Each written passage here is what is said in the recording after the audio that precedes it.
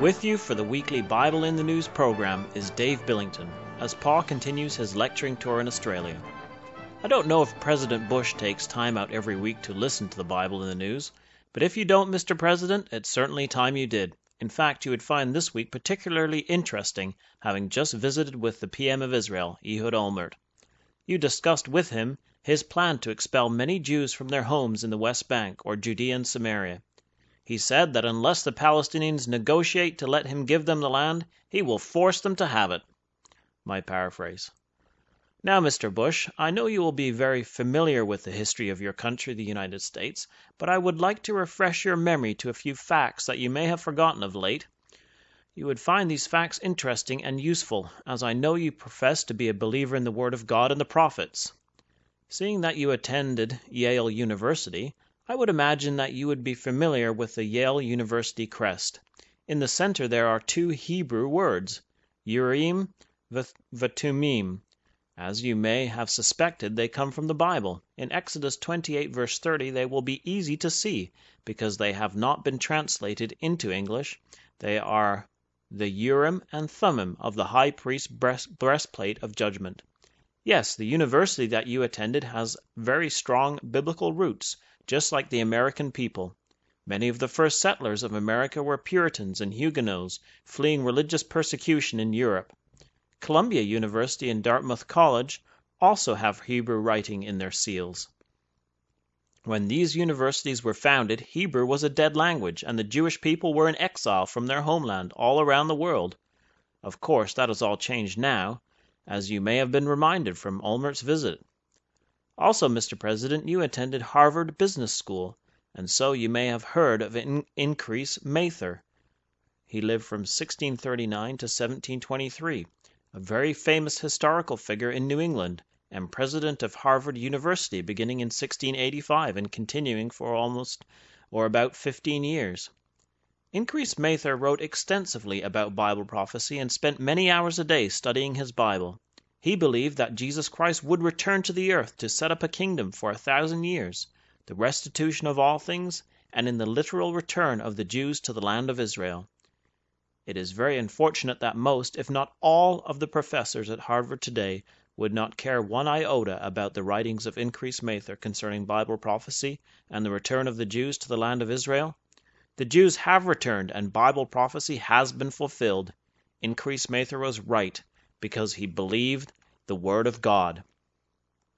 In Jeremiah 31 verse 10, the text reads, "Hear the word of the Lord, O ye nations, and declare it in the isles afar off, and say, He that scattered Israel will gather him, and keep him as a shepherd doth his flock." This message has been declared in your nation, Mr. Bush, an isle afar off from the land of Israel, by the likes of Increase Mather and many others, and it should not be ignored. Just before the State of Israel came back into being over 50 years ago, in his appeal to the United Nations for that state, Chaim Weizmann read from the prophet Isaiah to all those in attendance regarding the return of the Jews to Israel as a fulfillment of God's word. On the very day that the UN voted for the creation of a national home for the Jewish people, a startling archaeological find was purchased for the State of Israel. Professor E.L. Sukenik of the Hebrew University, against the advice of his wife and son, Yigal Yadin, traveled to Bethlehem the morning of the day of the UN vote. He picked up the first 3 Dead Sea Scrolls from an Arab antiquities dealer. One of the scrolls was an almost complete copy of the book of the prophet Isaiah, known later as the Isaiah 2 scroll. Yigal Yadin comments on these events in his book, The Message of the Scrolls.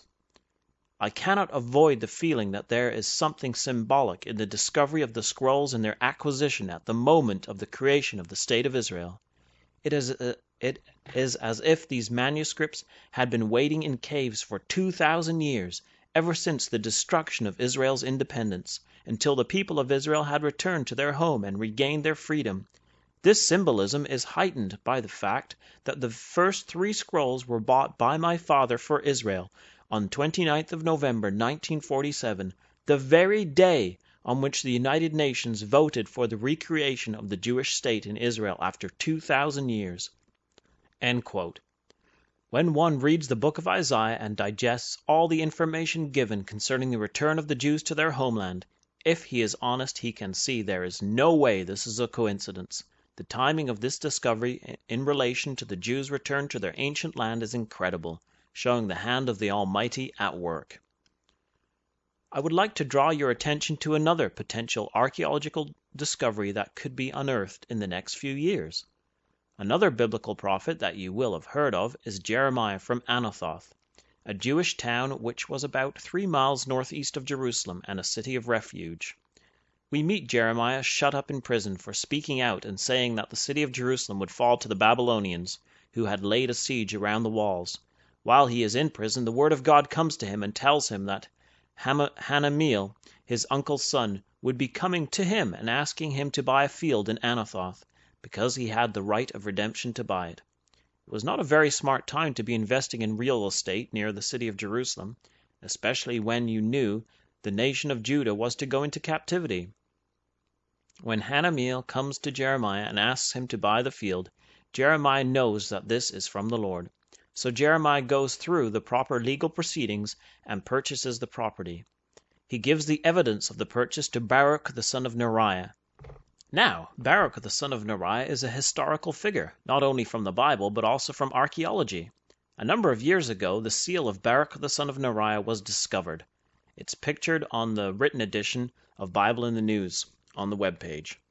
Jeremiah then charges Baruch before all the witnesses, saying, "Thus saith the Lord of hosts, the God of Israel, take these evidences, this evidence of the purchase, both which is sealed, and this evidence which is open, and put them in an earthen vessel, that they may continue many days. For thus saith the Lord of hosts, the God of Israel, houses and fields and vineyards shall be possessed again in this land." That's Jeremiah 32, verses 14 and 15. This means that just as the seal of Baruch lay in the dust for centuries before its discovery, somewhere, just waiting for the right moment, there is buried an earthen vessel containing evidence that the Jews would return to their land and possess houses, fields, and vineyards. And not just any part of the land. You see, Anathoth, where Jeremiah bought the field, is in the region of the tribe of Benjamin, and it is in what you know as the West Bank. Further, it is on the other side of the security fence that Ehud Olmert is building. God has a way of causing important archaeological discoveries at the right moment, and I wonder when this earthen jar will be discovered. Just a little earlier in the text of Jeremiah, in chapter 31, verse 5, we read, "Thou shalt yet plant vines upon the mountains of Samaria. The planter shall plant and shall eat them as common things." Mr. Bush, I know of a Jewish farmer in the mountains of Samaria today. My brother stayed with him and worked in his vineyard.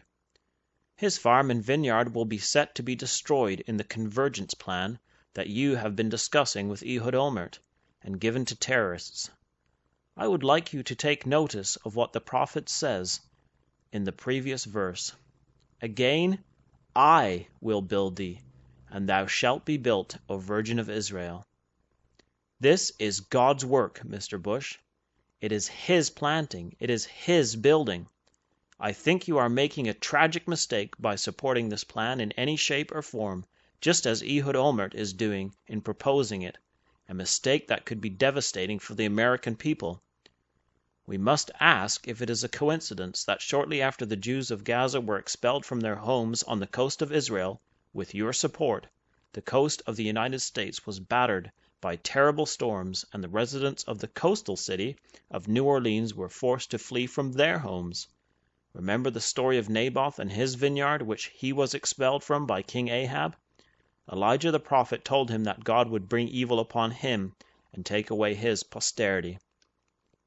Mr. Bush, you profess to be a Christian, and if you really are a Christian, you must believe the prophets, as Jesus Christ himself did.